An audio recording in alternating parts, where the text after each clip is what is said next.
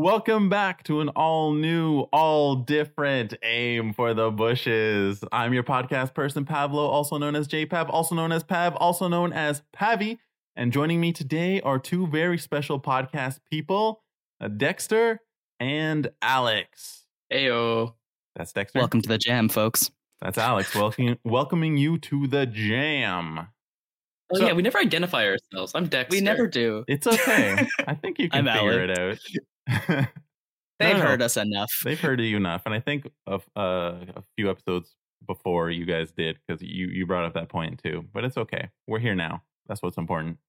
So today's episode, what are we talking about? If you did not read the show title or the description, it's Space Jam. The Space 1996 Michael Jordan Bugs Bunny full-length feature film. If it's not palatable on our voices how excited we are to talk about this movie, I have to let you know we're all so excited to talk about Space Jam. It's going to be a wild very ride. Strange. Oh, yes. It's very, very strange. But before we get into today's discussion on the Space Jam, first, our non-legal legal disclaimer, which is simply that the opinions that we express are just that, our opinions. We are not saying that we have the ultimate truth or that only our viewpoints are the correct viewpoints. You're allowed to agree or you can disagree with us. But if you disagree with this one today, you're probably wrong, but that's okay. Oh my god. Yeah. I like that. Look at you, Pat, being Yeah, a little more crazy this than one, usual about that. I know. Normally it's like, let's keep a nice balance here, right? The lukewarm, milk toast takes, but today we got to come in hot. The scorching hot takes today. So speaking of scorching hot, Space Jam.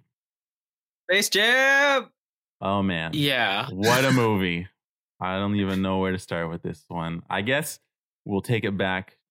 Just a little background on how this movie even came about, which is kind of crazy when you think about it. And so we're gonna get into like a little bit starting from before. We're gonna talk about the movie itself, go over various aspects of the film, and then we'll maybe look at the like lasting impact and like the future of Space Jam, because there's a sequel coming out. The undying legacy of Space Jam. We're gonna have a part 2, boys, because there's the second Space Jam's coming out, I think in June or something. So this all came about basically from a couple of popular commercials for Air Jordan shoes. That's basically the genesis of the film. Yeah, like last time I was here, we were talking about Lion King, and I spent a lot of time trying to figure out why that movie existed. That was a lot easier to figure out for Space Jam, because it's just like, there was a commercial, it was successful. They were like, hey, we could do 88 minutes of this. And then they did. That's basically how the movie came about. If you read into it at all, like that's what you're going to find.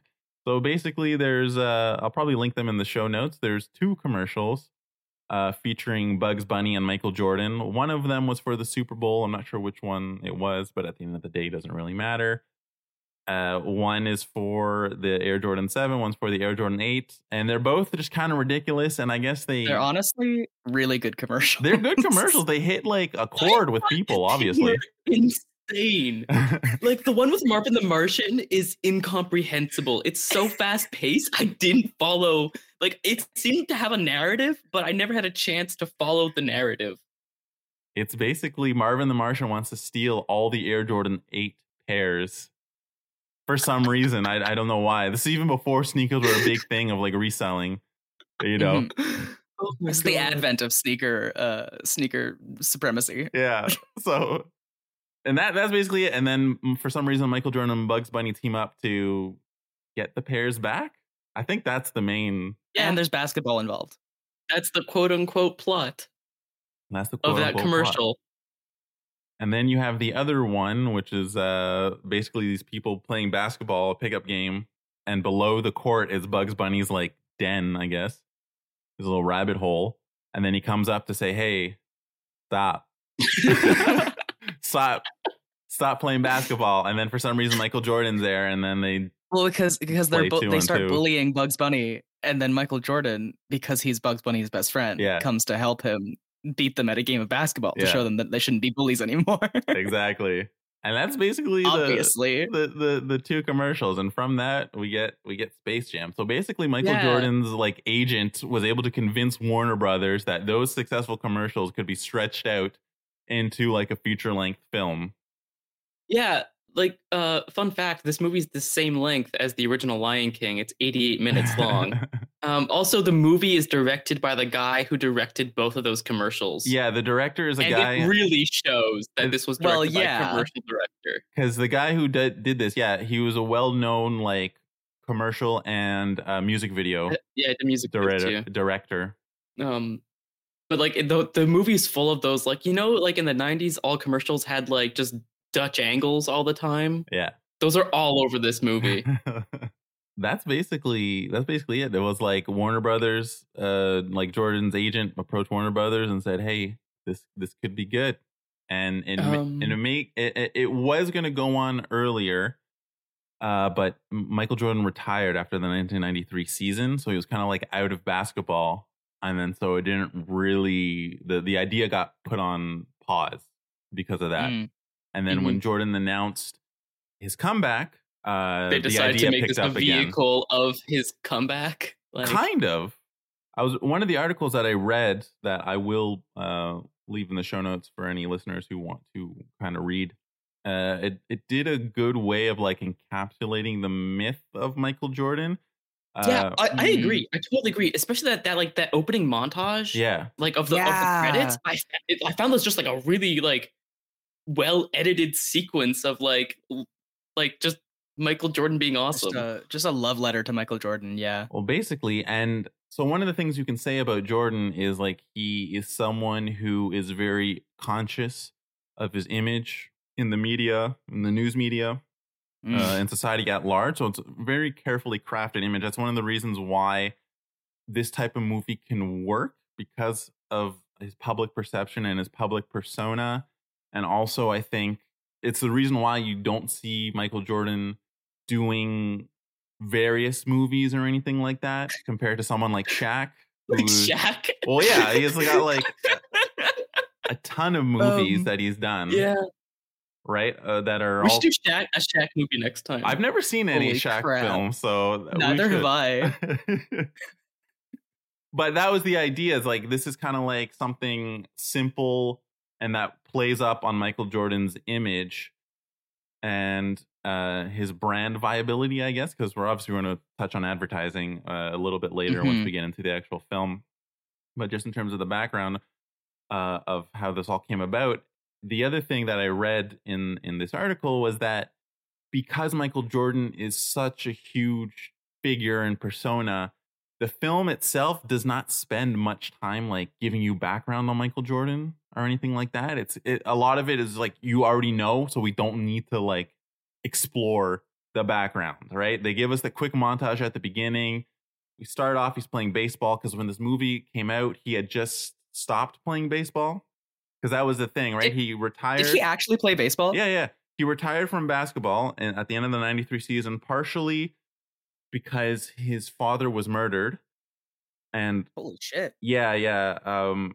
There's something else that you can look into. But yeah, his from the story that I have read or that's been put out there is that his dad was driving. He pulled over like to sleep or something because he was feeling tired, and two teens apparently happened on his car and like robbed him and then like shot him. Oh wow. So it was very like devastating, obviously, to lose your father or loved one in that manner. Very unexpected, kind of came out of nowhere. And around this time, Michael Jordan was also facing public scrutiny for his gambling, because I don't know if either of you guys have watched The Last Dance, which is a documentary about the Michael Jordan and his last season with the Chicago Bulls, but it also like traces throughout his career. So if anyone's listening, you want to check that out. If you haven't seen it, I'd recommend. It's an interesting look. But anyways, so there was this gambling issue. Michael Jordan is super competitive.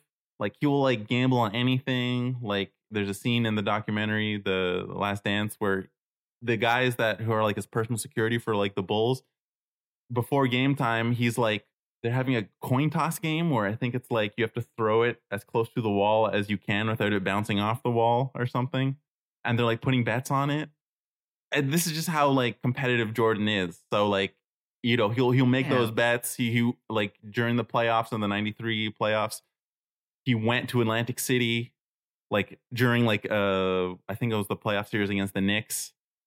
You know, he went to Atlantic City to go gamble and then came back for the next day for the game.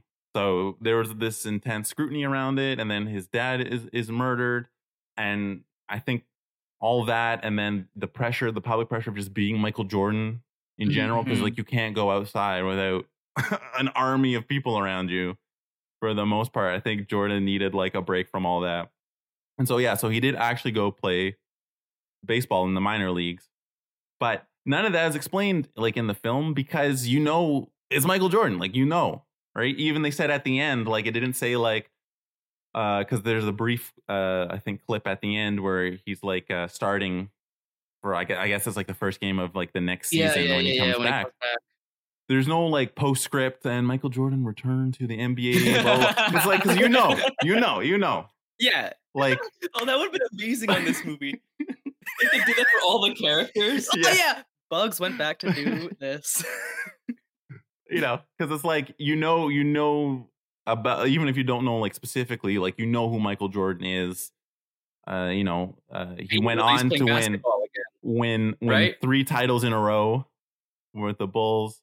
You know, very successful shoes now, especially. You know, very like you know who he is. Like you don't need all that explainer stuff. So it really just gets down to like, especially 1996. Yeah, especially at the time it came out. But even now, like almost 20 years later, or almost 30 years later. You know who he is, so it doesn't need to be explained.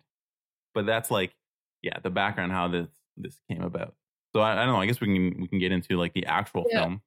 Yeah, well, I mean, like, kind of what you're saying, like, this whole movie is clearly like just branding agreements between people, right? Like it. I always, even when I was a kid, I was like, this was clearly just like Michael Jordan's coming back to basketball and they want like the world to know. So they're going to make sure that like the Looney Tunes can convey that to everybody. Like that's what the whole movie feels like. It's such an interesting Venn diagram for me of like people who like basketball and Michael Jordan and people who are into the Looney Tunes putting that together. Yeah, but it's like for kids though, right? Do you remember? Actually, wait, hold up. How old were each of you when this movie came out? I was born that year. You're born that year? Yeah. Oh, I'm the same age as you. I was born the year before the movie came out. But like I still had I had a Space Jam backpack. Space Jam was like one of my favorite movies. Like I remember the fucking merch for this movie was all over the place. Like everybody had Space Jam basketball shorts. Okay, guess how much revenue the merch is believed to have generated. Oh god. More than the movie for sure. Like millions, 10 times as much as the movie. 1.6 billion. Holy shit. Yeah. Oh my god. So you're right, Dexter. Like the merch was insane. It was everywhere.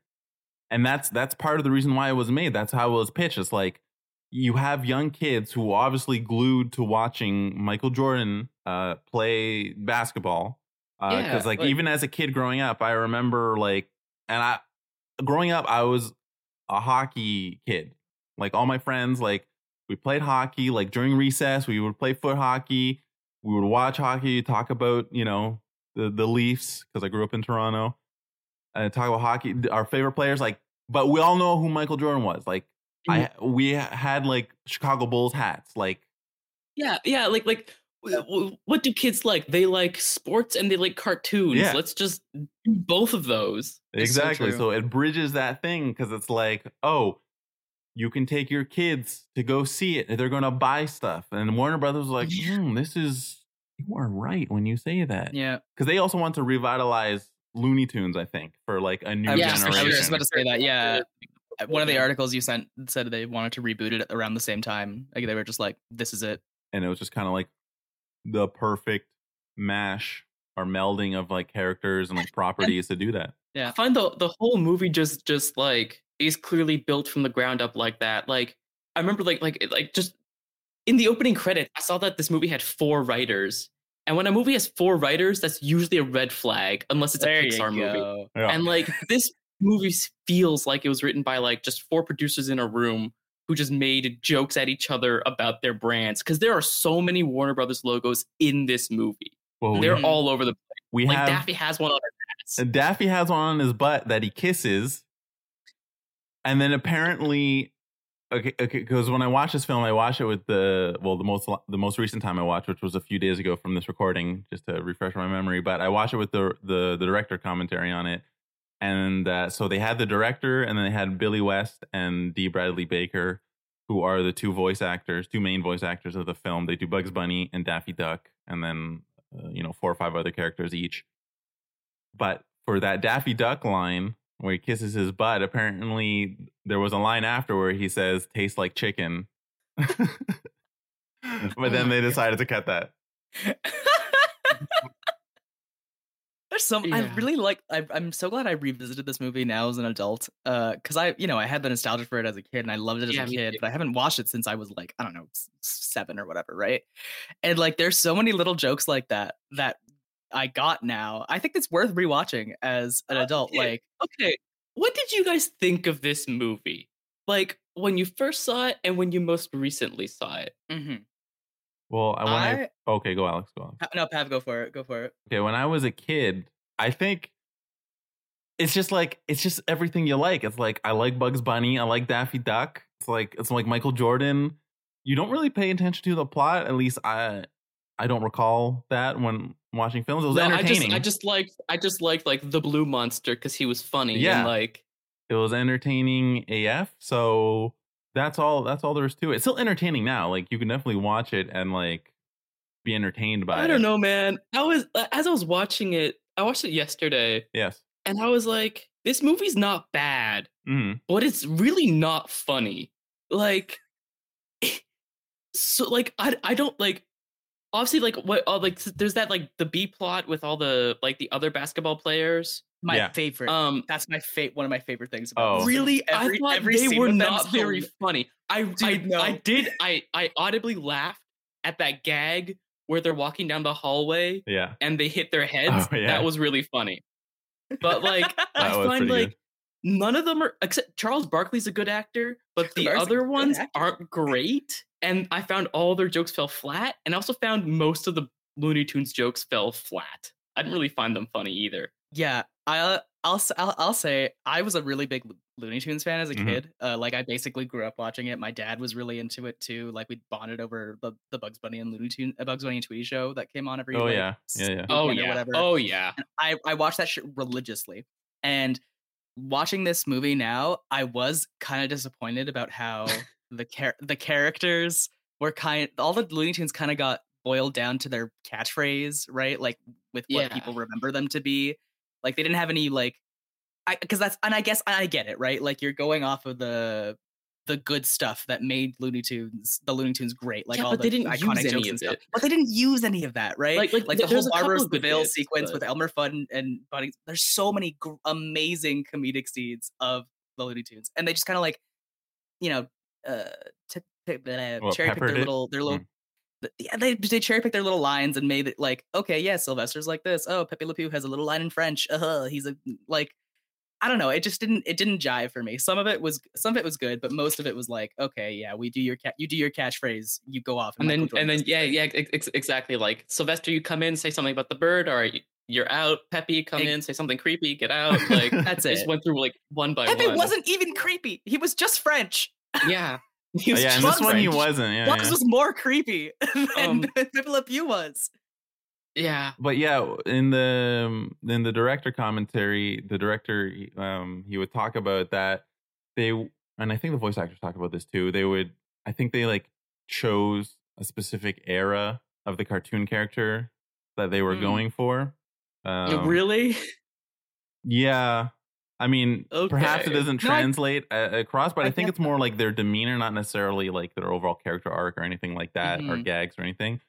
Because like Bugs Bunny, Daffy Duck, I think like Porky Pig, like some of them started like in the 30s. So you have like... Yeah, for sure. And Daffy, I know when Daffy like first premiered in his like shorts, like the reason why he's called Daffy is because he was like kind of like crazy cuckoo. Like he was always like, if you watch those really old Daffy Duck cartoons, he's kind of like basically just like jumping up and down and like hooting like all the time because he's just like it's great, wild and insane. I get that. Like when you have characters that span like 70 years or more, right? Like you have to pick. There are different iterations of the characters. It's really funny. I actually found that Daffy was the most like himself of all of them. Like Daffy had the most personality out of all Daffy the was the best cartoon character. I found like he felt like Daffy because I mean there was a few jokes where like I found it got like this movie's really cynical. I find it's like parts of it are really hopeful and optimistic, but parts of it are really cynical, especially Daffy. It's so like true. Like when they're getting Jordan's like shoes and from his house. He just rambles about like unions and like not getting royalties from the merch. And I was like, it was honestly, it was great. Talking about like, licensing deals and their new contracts, genuinely hilarious. I believe that was ad-libbed because they had the was it D. Bradley Baker and Billy West talking about that scene, and I believe that was ad-libbed. That's so funny. The dog that they fight with, I don't know if you guys noticed, but the dog's face is animated. Mm-hmm. Like he has exaggerated eyes and like his teeth. Oh shit! I didn't notice until they pointed it out. I didn't notice. Yeah, at all. It's pretty well done. Like the technical animation in the film, which we'll talk about. Like that sequence in particular, where Bugs and Daffy break into Michael Jordan's house, like just like Bugs like opening doors and stuff and the drawers. I found that like looked really good. Yeah, because like, super clean. They had people actually doing it, like wearing. It's kind of like how they filmed the basketball game at the end. They had people like wearing like green suits, actually like opening. The stuff, and then they imposed it in post. This came out after Who Framed Roger Rabbit, right? Yeah, that's like 88, I think. Who Framed Roger Rabbit? But there's a huge technological leap between like those two films. Yeah, so I found this looks like, and this movie like holds up. Aside from like when they do like the stuff to the humans, like when Newman gets flattened and Michael Jordan extends his arms, like that didn't look great. It's super uncanny. Yeah, it's so uncanny. But just like Michael Jordan interacting with the Looney Tunes and like doing the final game with them and stuff, I found that worked really well. Like, because I don't know if you've seen like behind the scenes footage of that, but basically it was a giant green room, and they got like 7 foot tall basketball players in green like morph suits to be the Monstars, or they had people to be like the Looney Tunes characters, so that way it looks like it's actually being manipulated, or Jordan's like actually interacting with them. So he did a really good job in that. I found he did a really good job in this movie. I found his acting was really solid, and like his interactions with nothingness for most of the movie was really good. Well, part of that, I honestly have to agree with you there. Yeah, part of that was because he's actually like talking with someone. So when they're filming it, he's not just like talking to like a stick with like an there's an actual person there and probably like responding back. But yeah, he did do a good job for someone who is not like an actor and who is playing himself. He did a pretty good job, because it makes me think of this quick side tangent here, of episode of The Simpsons with James Woods, where he takes a job at the Quickie Mart for like a film role that he wants to do. So he's doing his character research, and he's like, Jimbo comes into the Quickie Mart and he buys something, and then James Woods is like, okay, here's like $10.37 as your change. Thank you, and come again. And then Jimbo's about to leave. And he's like, oh, wait, hang on a sec, kid. Like, how did that feel, that interaction? And then Jimbo's like, oh, well, I felt like you were forcing it a little bit. You know, you just got to live in the moment, man. And he's like, okay, live in the moment. Let's do that again. And he's like, okay. And then he's like, okay, so I'm going to be me and you be you. And then Jimbo's just like, I'm me? So like Jordan didn't have that like effect where it's like you get all stiff because you're playing yourself. You're like, me? Yeah, I found in particular his scenes with his family and the scene at the end with the other basketball players was really good. Like when there's like other humans and they're playing humans. I found he did a great job. Was that his actual family? No. No. They're all actors. I think they all had the names of his actual. Yeah, the names of his real kids though. Yeah, but they're all actors. That like the lead, the oldest kid did a pretty good performance too. Like that scene where they're watching the Looney Tunes and talking about like they're watching like a like a bad report on him, yeah, on yeah. Michael. and he switches it to the Looney Tunes. Yeah. Actually, that was another moment where I actually laughed, was like when Porky Pig runs into the frame and like cancels the episode for a unit. It's such a ridiculous premise when you actually think about it. It means that these cartoons are alive as they air in real time, and there's a universe that not only exists in television, but underneath the earth, at the center of the earth. The logistics of this are whack, right? I have notes here about this premise. Yes. And it's just I really respect how they don't waste any time explaining anything in this movie. Because like there's no time spent to rationalize like the planet with Danny DeVito on it. Like they never explain why that's there, because world building is for nerds, and this is a cool movie. Okay. Because at the end of the day, it's not necessary. It's just like, let's just get into it. And then it's this ridiculous contrivance to get to a basketball game. Like I appreciated the gag where Bugs Bunny just writes the rules in that book to be like, no, we have to do a thing. Come on. And they're short, so we'll do a basketball, I guess. Whatever. Okay. Are we at the premise yet? Come on, guys. Hurry up. It's already a half hour into the movie. I totally had forgotten, like, as a kid, like, how this movie led up. I only remembered the basketball game, to be fair. I remember the basketball game and Lola Bunny. Oh, yeah. And the actual, like, getting the setup of this film, I honestly kind of enjoyed it. I didn't find it to take too long to get to where it needed to go. I was like, I got it. I was like, okay, yeah. The whole second act of this movie is just pointless. It's just meandering and pointless. The second act is just Bugs and Daffy go get some shoes. That, like... It's true. It's true. That part, like, he could have just had his basketball game. Like, I appreciate this movie. I appreciate what they're doing. But, like, they spend so little time trying to make a movie. Like, the whole movie's just padding. It's just like, all right, we need 50 minutes before we get to the basketball game, because the basketball game's only a half hour long. So those 50 minutes are just nonsense. Yeah, all of the golf scenes with Larry Bird and Bill Murray. And Larry Bird. Yeah, with Larry Bird and Bill Murray. That's amazing. That's a good scene. I like how they like, as long as you're gonna care. pad for time. Yeah. As long as you're gonna pad for time, at least put Larry Bird and Bill Murray talking about how Bill Murray wants to break it into the NBA. He's so serious. No, it's definitely ridiculous, because Bill Murray's like 50 and he's like, they need new people in the NBA. And I'm like, yeah, that's what the draft is for. Like, I really thought it was gonna be a one-off gag when he talks to Michael Jordan about it. Yeah. And then he goes That's to Larry his whole Bird story and he arc, continues. yeah. It's so hard. Fun fact about Bill Murray in this movie. Yes. Oh, please. Okay, please. So this movie was produced by Ivan Reitman. Yes. Right? Who's like a producer and director. He did like Ghostbusters, and he worked with Dan Aykroyd and Bill Murray like a bunch of times. So he produced this, which is why Bill Murray is in it at all, right? Of course.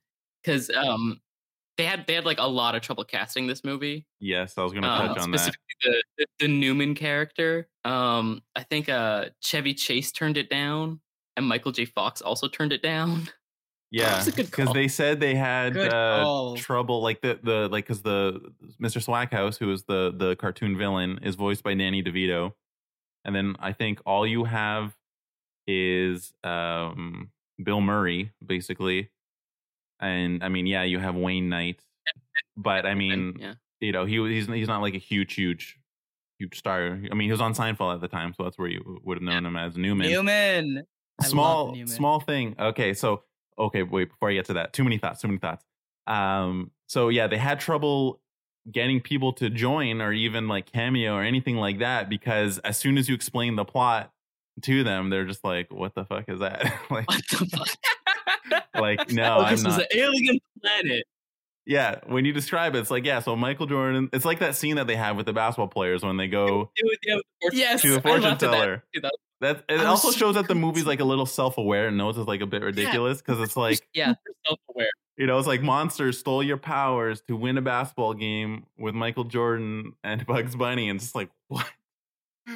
But what was I gonna say? Oh yeah, in the speaking of cameos, at the first game where they steal the powers of like Charles Barkley and Patrick Ewing, there there's because they come in the trench coat, right, all stacked on top of each other, and they sit beside like two spectators. Did you guys recognize those two spectators? No. Okay. Yeah. Wasn't the woman from Everyone Loves Raymond? Yeah, Patricia Heaton from Everyone Loves Raymond. And then there was her husband or boyfriend was Dan Castellaneta, who's the voice of Homer Simpson in one of his few live action roles. So there's a little fun fact for you there. But yeah, they couldn't get anyone because it was just ridiculous.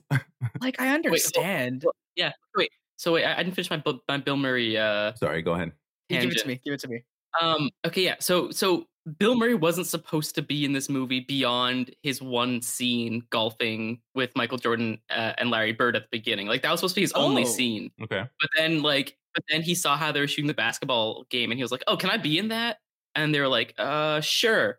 So they just stuck him in. Why he has that lazy explanation with Daffy Duck about how he knows the producer. That's literally why he's in that scene. This is so good. That's pretty funny. Okay, on that scene, when Bill Murray shows up, I don't know if you guys caught it, but Danny DeVito goes, "I didn't know Dan Aykroyd was in this picture." I fucking died.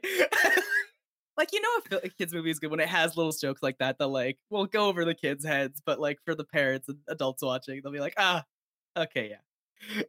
Bill Murray was great in this. Every scene he was in was like hilarious, and then everything in between was not.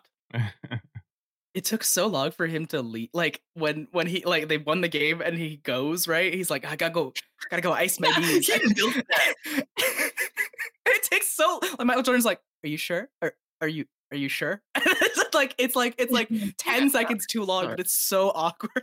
I don't know why. One gripe I have with this film is that everybody calls Michael Jordan Michael by his first. It freaks me out that they call him like they're so familiar. Everyone's so familiar. Like strangers on the street be like, "Michael, hey Michael."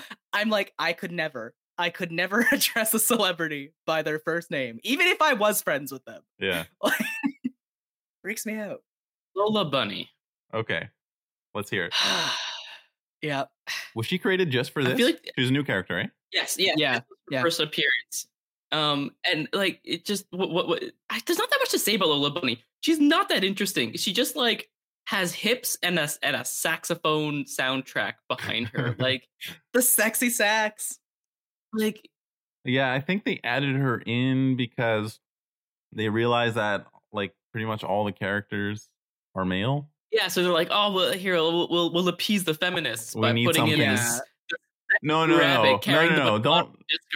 It wasn't to appease feminists. It was dude, like we need to sell girls. No, it's so girls could have like a doll or like a stuffed thing to buy. I don't know. Sell merch to little girls. You're right. I see.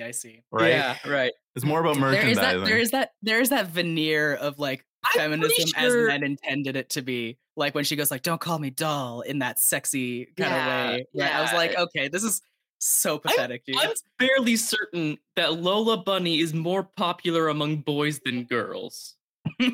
For Fox Robin Hood reasons. Could be. I don't know. I didn't do any market research on that. Stallion reasons. Yeah, for sure.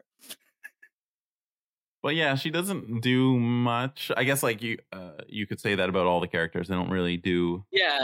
Yeah, nobody does anything. Like there's that bit where Bugs saves her at the end and then she kisses him, which felt super pointless, but like that wasn't any more pointless than like Newman coming to save the game and then immediately being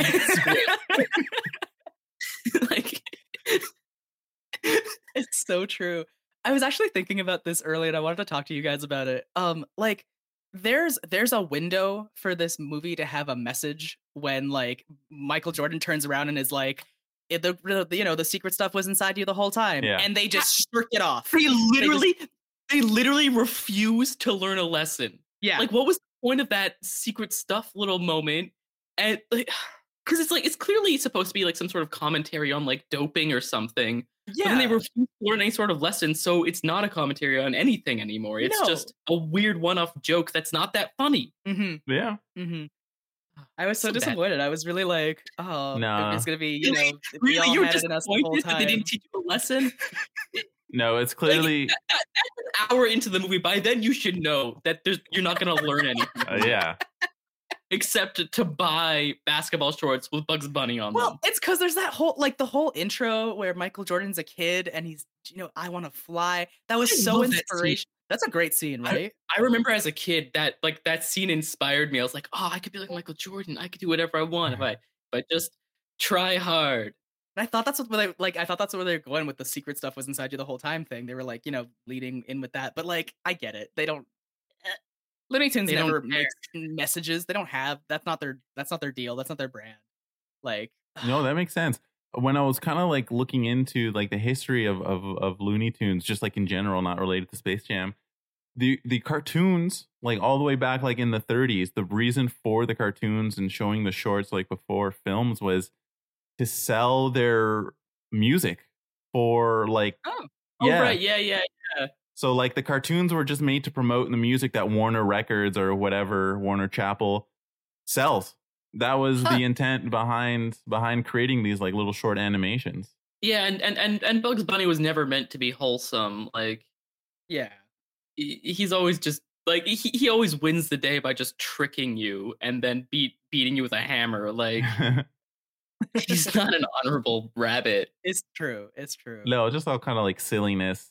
Because again, the point of the cartoon was never some like grand like statement or like any lessons to be learned or any kind of reflection on the nature of humans or anything. No. It's just like wackiness and promoting something, basicon Yeah, no. The message of this movie can be summarized in that one amazing line that Newman delivers to Michael. Come on, Michael, it's game time. Get your Hanes on, lace up your Nikes, grab your Wheaties and your Gatorade. We'll pick up a Big Mac on the way to the ballpark.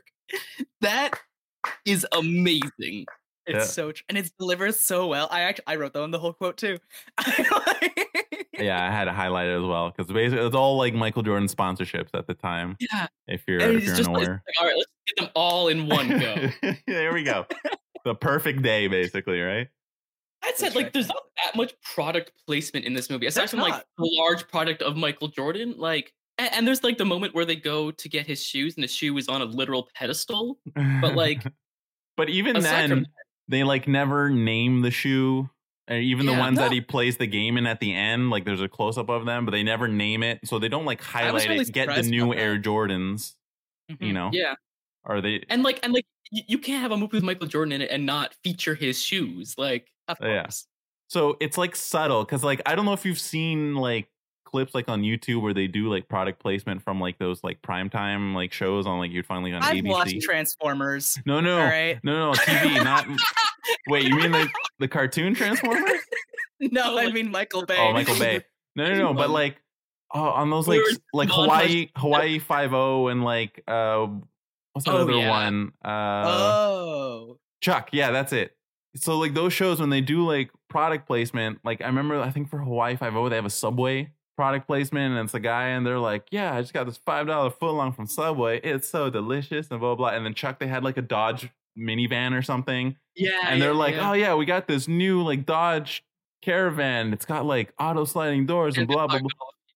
Right? Like they it's so corny, like it's like right there. But in this movie, I mean, yeah, okay, you have the line where it's like all this like sponsorships, let's get all that. Yeah, and, that's kind of played as a joke even. Exactly. Yeah. It's played as a joke. And like when they like feature his shoes, like, yes, okay, you see they go get them and yeah, okay, maybe they're literally on a pedestal, but they're not like, oh wow, is that the new Air Jordan? Yeah, it's like, they don't even call attention to it like that. That was kind of neat, honestly. I was like, I'm impressed that they didn't do it. They didn't go that ham on the product placement. Yeah, so let's transition here just to talk a little bit about like the technical aspects of the film. Yeah, I'd love to hear a little bit, and then we'll talk about the soundtrack a little bit because it has a killer soundtrack, and then we'll kind of talk about like Space Jam 2 and it's like ongoing legacy. Yeah. Right before we stop talking about the film. Yeah. The B plot where they quarantine the NBA. How prescient is that, dudes? How like I saw it today and I was like, oh, I got chills, dude. It's like, oh my god, Space Jam predicted Corona. Okay, let's calm down here. They did not predict Corona. I understand their concern because you just have players who all of a sudden like can't play and like function. Oh, we do have to mention, speaking a couple of jokes there, I did like the one where Charles Barkley is praying at the church to God to get his powers back, and one of them is like, I promise I'll never date Madonna again. Like that was pretty. Yeah, I laughed at that whole one. sequence where they're like going to the therapy and like at the church, and like I thought that was great. I thought there was a good joke with Patrick Ewing there when he's like talking to the psychiatrist or whatever, and then the psychiatrist asks him like, "Is there any other area in your life where you haven't been able to perform?" And then like he gets up and is like gives him the side eye. Yeah, no, he did pretty well there. Like that was a pretty decent bit of acting. That was pretty good. And the bit where Charles Barkley finds those teens playing basketball. Oh, that always broke my heart. Like when I watched it the first time as a kid, and like when I watch it now, I always just feel so bad for Charles Barkley in that thing, because you know those kids, they light up. They like, wow, you're Charles Barkley. Like, hey, can I play? They're like, yeah, of course. You know, and then he gets the ball, he's dribbling, the girl steals it, and you think, okay, you know, go and beat easy on, you know, because I'm Charles Barkley against this kid. And then Barkley gets the ball back and he goes to do a jump shot, and the girl smacks that ball away, and she's like, you're not Charles Barkley. You're just some wannabe that looks like Charles Barkley. She's like, be gone, wannabe. And I just like, so good. I'm dying. I'm like, no. It's so good. It's so heartbreaking. It's a really good scene, and he does a great job in that scene. Yeah. So we'll just highlight those couple things. But now let's talk about like the technical aspect, because a lot went in to actually making this film, and that's part of the reason why it looks so good. Yeah. Because it's very active with animation. This is more like explicitly about the animation of the film. It was like a huge project. I believe that's what they said. They quickly realized that they're going to need like a lot of people working on the animation for this, because like I think the team they had initially assembled to do the animation, they realized like, oh, it's not going to be enough. It's like we need more people. Because when I was watching with the director commentary, when Billy West and D. Bradley Baker were talking, they pointed out that in the basketball scene at the end there, like that crowd is animated. Like, by which I mean animated. Right. People in the background are moving. Like there's no like static like filler. And there's like individual characters. Yeah, too. That's what I'm saying, right? It's not just like they have like real Looney Tunes in there too. Yeah, it's not just like copy paste like default, you know, stick figure man type stuff. It's like, it's individual characters, but also all those characters in the background are moving. They're not just static. It was really cool to see like the old like these one shot characters from old Looney Tunes cartoons in the stands. It was fucking great. It was really cool. And so that was part of it. Yeah, they did in the commentary, they pointed out, they were like, that character from like this old Warner short is there for like 2 seconds. So a lot what's that? Is this movie hand animated or CG?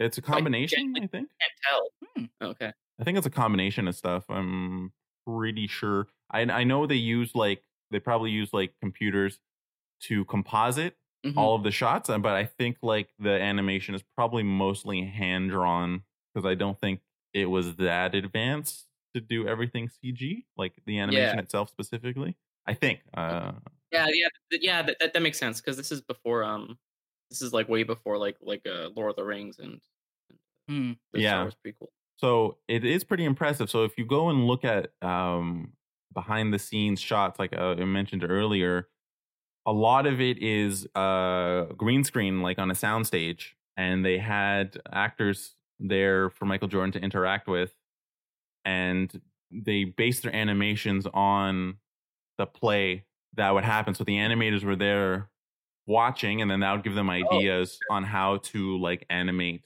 the scene. So like they just be like, hey, Michael, just run across this fake court, and then they would just kind of watch him and like. Yeah, and then the like people he was interacting with, because they had other people he'd play against on the thing, and so and that's kind of like how they did the game. Because when you watch it, there isn't actually much of him, Michael Jordan himself, playing. It's true. The game too much. It's mostly the Monstars. And the Looney Tunes. The final game, there's not that much him. It's mostly like Wile E. Coyote exploding the net and like the monster breathing fire. Yeah. So that was kind of like how they worked around it. And part of that is because of like the actual shooting schedule for Michael Jordan. Because during this time, he just came back in the NBA. So 1995, and the Bulls lost that playoff round against the Orlando Magic, I think in the Eastern Conference Finals, or it could have been semifinals. And the reason why I bring this up, because this kind of like impacted how Space Jam was filmed. So basically, they set up the schedule around Michael Jordan to make it as easy as possible for him. So I think they had late start times. I think they only filmed between 3 and 5 hours, and they finished like relatively early in the day. Because Jordan, part of the stipulation that he had was that Warner Brothers built like a court that was like near wherever they were producing it, the film studio. They built like a weight room, a training room, and a full on like basketball court for Michael Jordan to train and practice. He would do that for like 5 hours a day. So he was mostly focused on like playing basketball because he was upset. I mean, that's fair though. No. He was upset that they lost, right? So the next season, he's like, I need to come back, so I can't waste time, doing a movie. And like, that's good for Warner Brothers. Like you want him to be doing well, otherwise this movie's not going to sell well. For sure. Exactly. And so then the following season, that's when the Bulls, they set their record of 72 wins and 10 losses and won the championship by the time Space Jam actually comes out in the theater. And part of it was because, he had like this gym basically and court where he was focused mainly on working at his game, and players from all over the NBA. So the people who were like the co-stars, like Charles Barkley, Patrick Ewing, Muggsy Bogues, those guys, and then other people from the NBA would also come. Basically how it was described, it was like an all-star game, like basically all the time playing like these pickup games. And even on the actual set, I saw a few pictures of like the director and Michael Jordan playing like one-on-one and stuff. So it'd be like basketball all the time, pretty much.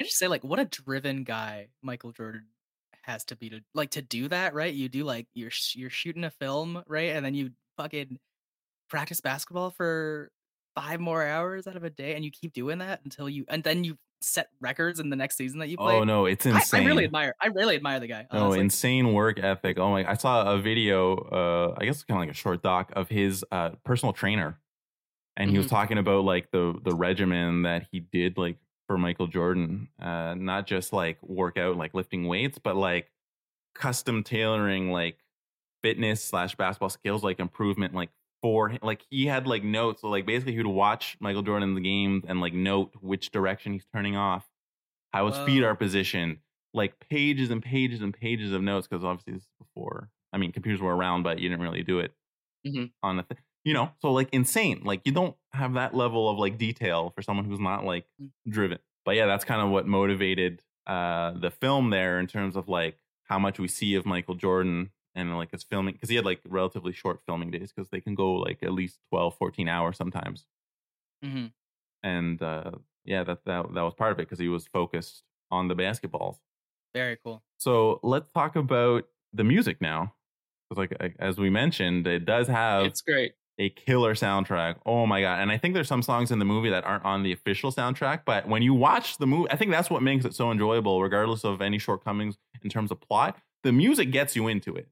Yeah, no. Like we were talking about that sequence about like Patrick Ewing and the other basketball players like going to therapy and the doctors and stuff. And like you get tricked into thinking that's a really good sequence because it has like that amazing Basketball Jones song. Oh my god, it's so good. And it's just amazing. It's so good. That's my fucking highlight song of the movie. Yeah. Like the music truly elevates whenever the music is there, like it really makes it work. Like the first scene where we see little kid Michael Jordan, I Believe I Can Fly over that really sells that. When the I Believe I Can Fly comes in, it's just like, oof. And that song was, I remember like even after that movie came out, people would just like reference that, go into I Believe I Can Fly. Yeah. So I don't know about you guys, but the credits were unbearable for me. They were way too long. But the opening credits? The opening credits? But the music for the opening credits. Oh, the Space Jam? Oh my god. Absolutely wait. Made it okay. Okay. So I went to look into who performed that song because I didn't know. and it's performed by the Quad City DJs. And on their Wikipedia page, it says, this is like the second sentence on their Wikipedia page, they are best known for writing and performing the theme song to the 1996 animated basketball film Space Jam. Yeah, that's basically it. What a legacy! What a legacy! No, it's good though. It's a great song. It's great, like 90s hip hop. Number one, like the Space Jam. Come on, it's slam. No, it's so good. And then you have the Monstars song, like "Hit 'Em High." Yeah, I looked because I watched the credits, like the end credits of that, and it's like, what you have, like Busta Rhymes. What is it? Yeah. It's Busta Rhymes, LL Cool J. Shit. I think Be Real. It's just like, as soon as I finished the movie, I was like, that movie wasn't great. But that music was great. And I just listened to the soundtrack right after the movie because I was like, that's the best thing in this movie. Fly Like an Eagle by Seal. Oh my God. Yeah. Especially oh my God. Real. That comes in at the end credits. And it's just like, they have that. They have like Gonna Make You Sweat, like CNC Music Factory. There's like a ton more songs, but like it's all like killer stuff. It's just like amazing. So it really helps move the film along. Because you're just like, it's just like one jam after the next. It's so true. And it's like, and it's like real, like real popular musicians on this soundtrack, you know? Yeah. Like I think Pablo, you said it's great. Like it's real 90s vibes in this flick. And they like it works, right? With they made a good choice of making the music reference this time period that the movie is set in, right? Like I think all over it works really well. It makes the film better in terms of like what's actually we're seeing on screen. It ties it to the era that it's in, and it's a jam all the time. Definitely, like it really pulls you along. So if something is like dragging, it's like you just get that music in there, and it like really picks up. So it can. This is, I think, a good example of how like the music can really elevate a film. Because like as we mentioned, plot wise and like the jokes and all that stuff, it's like but the soundtrack though, I mean, it's just like boom, it makes the film that much more enjoyable. This movie definitely I don't think would be as memorable if the music was like not the same, you know? Yeah, like if it weren't for that main theme at the beginning of the movie, and that first scene with Michael Jordan as a kid wouldn't feel as emotional. You wouldn't buy it as much if it didn't have I Believe I Can Fly playing under it. No, definitely. So so even now the soundtrack still holds up. The sequel better have a good soundtrack. That's what we'll see. They better get like an all-star like team for the soundtrack of that one. Let's just touch on the sequel just for a second. We don't have too much details. We'll do a follow-up once the movie comes out because we have to compare it and see how it does. Guys, if Space Jam 2 is the first movie I see post-quarantine, I'm going to shoot someone. Like, but we have to go see it if we're allowed to. All three of us. We have to go see it together. Well, we'll have to see if we can even, like, have a post-quarantine. But exactly.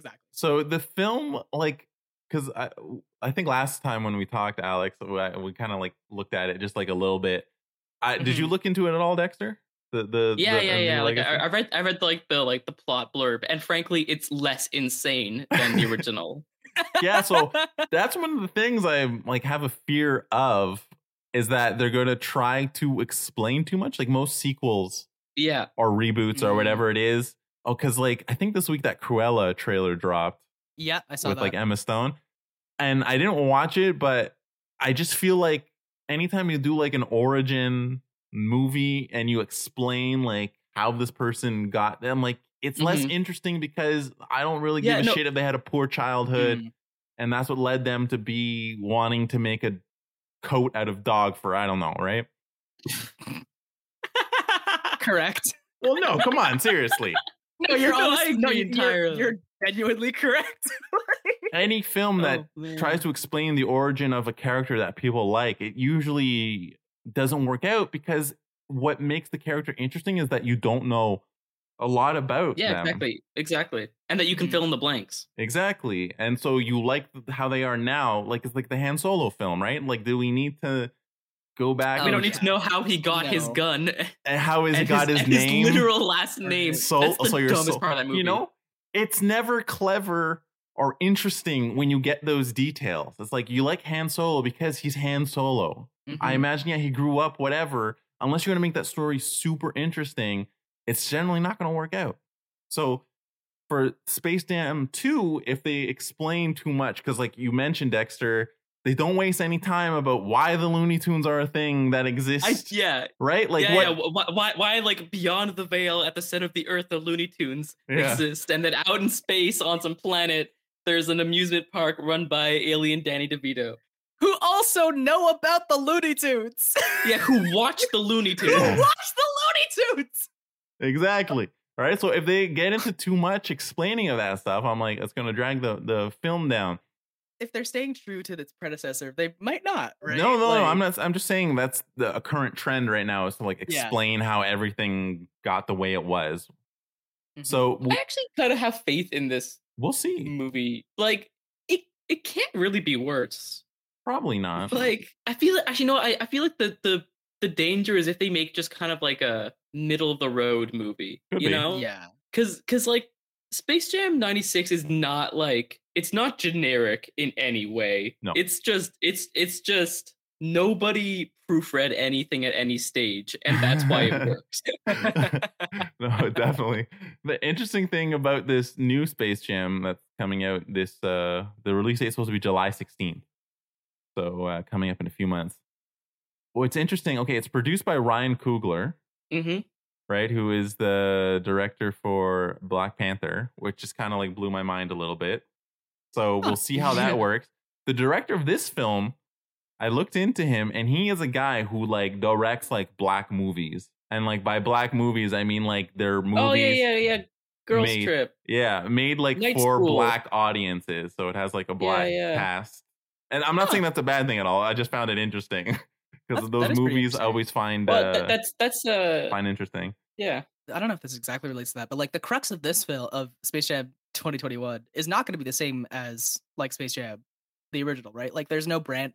They might be revamping the Looney Tunes again, right? But like there's no like, I guess LeBron is just as famous as Michael, but not the same in the way that Michael Jordan was famous back in the 90s, right? Like and he's not the same kind of like because Michael Jordan is like synonymous with Nike, you know? Yeah.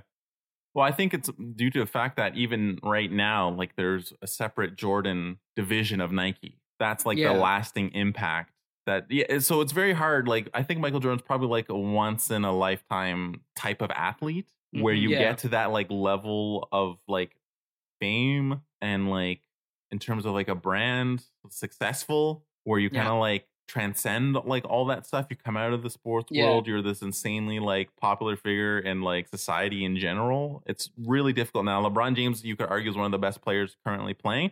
I don't know if he has but he's kind of impact. Kind of like, because Michael Jordan's like is an athlete, but also is like a celebrity, and like I feel like he's more celebrity than athlete, whereas LeBron's like you still think of him as like a basketball player, you know? Yeah. Like I don't know how like impactful LeBron James is like for little kids that don't play basketball. Because like I said, when I was a kid, me and all my friends, it was all hockey, right? That's what we were concerned about. That's what we like to play.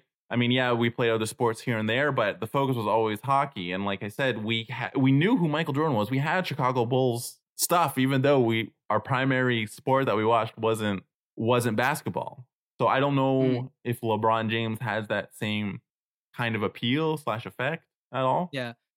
I think like there were so many things like that made the perfect storm for Space Jam to be Space Jam. Yeah. Right. And like this movie's going to be a different movie. Like for sure. I think there's no doubt about it. Right. I'm just looking at the Wikipedia page and like apparently originally Hans Zimmer was going to compose music for this movie. Oh really? Which is who is doing this soundtrack? Chris Bowers, who I don't know who has that done is. stuff for the Green Book, Madden NFL, Dear White People, and Kobe Bryant's Muse. Okay. What's interesting about this movie is that we have Don Cheadle. That's also what kind of like made me raise my eyebrows. I'm like, Don Cheadle? Yeah. Don Cheadle's like, that's like a real actor. You know, so it'd be interesting to see once we get more information about this film, if because of the impact that Space Jam itself has had, is if they can get like more people in this movie in terms of like other cameos and stuff of like other actors or popular figures. My big question is if Bill Murray is going to be making Oh my god. That would be funny.